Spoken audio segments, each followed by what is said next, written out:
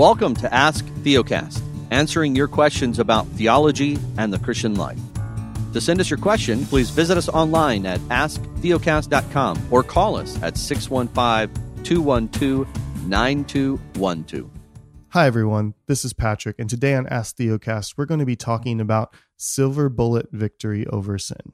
You guys have probably heard the stories of somebody who prays a certain way, reads something, fasts, and suddenly, almost magically, experiences victory over a sin or a struggle that they've been entrenched in for a long time. And Brian wants to know, how should we think biblically about such things?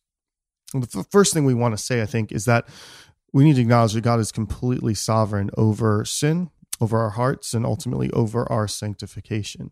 All right? And he is not limited in any way as to how he works in that. So these things working in that way is not beyond him at all. In fact, one day when we are glorified, when we are present with the Lord, he is going to perfect us and do away with everything in us that's corrupted by sin in any way. So that is all going to be an ultimate reality in every aspect of our lives one day. But that said, we need to acknowledge the fact that this is not the norm of the Christian's life here. In fact, the norm of the Christian's life here is struggle. All right, and I think there's a few passages in Scripture we can go to. We can't go to all of them today, but just a few to give us kind of a sampling. One would be Jesus talking to his disciples before he goes to the cross, and he tells them, in this world, you're going to have trouble. They don't need to fear because he has overcome the world, but they're going to have trouble here. I think of 1 John 1:8, where John says that if we say we have no sin, we deceive ourselves and the truth is not in us. So John doesn't even see any kind of sinlessness as comporting with the truth at all. And I think maybe perhaps most helpfully would be Paul's experience that we read about in Romans 7, where we read about this incredible struggle that Paul goes through, where he looks at his life and he sees himself doing things that he doesn't want to do and not doing things that he wants to do. And ultimately, when he sees that struggle and he feels that tension, he declares, "Wretched man that I am, who will deliver me from this body of sin and death?"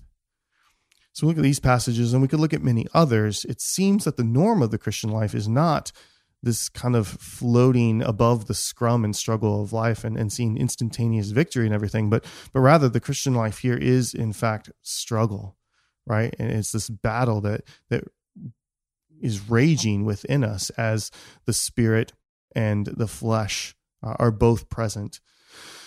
And so it's really important that we understand what to expect of life here as Christians, because if that kind of silver bullet victorious life becomes what we think is the norm, it has really significant consequences as we go through life.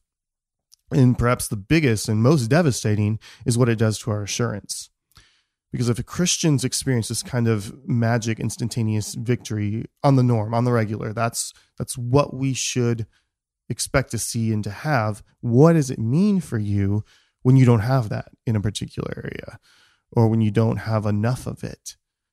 Well, then the logic would say, well, if Christians experience this and I'm not experiencing that, what does that have to say about my faith at all? Am I even a Christian? Right? This kind of expectation of life points us to look at our victory over sin for our assurance. And it poses a question that we can never answer. How much victory is enough victory so that you can have peace, that you can have rest, that you can have assurance? And there's no positive way to answer that question. There's no way to come up with an answer that you can hold on to and have any peace. The only line we have for obedience in Scripture is perfection. And we're never going to see that when we look to our own lives. So what we need to do when we need to see the Christian life the way Scripture paints it out, as this struggle, as this battle, and we need to look for our assurance and our peace, not to our own performance, not to our own victory over sin, but to Christ. As Paul in Romans 8:1 comes to, as he makes that declaration of the wretchedness that he feels in this struggle and seeing his own sin, where does he look? He doesn't look to his own victory. He doesn't look to his own progress. He looks to Christ. In Romans 8:1, we read, "There is therefore now no condemnation for those who are in Christ Jesus." Oh, this has been helpful for you guys. Have a great week. Thank you for listening to Ask Theocast. If this has been helpful to you, we would encourage you to check out our weekly podcast. To learn more and to download our free ebook, visit theocast.org.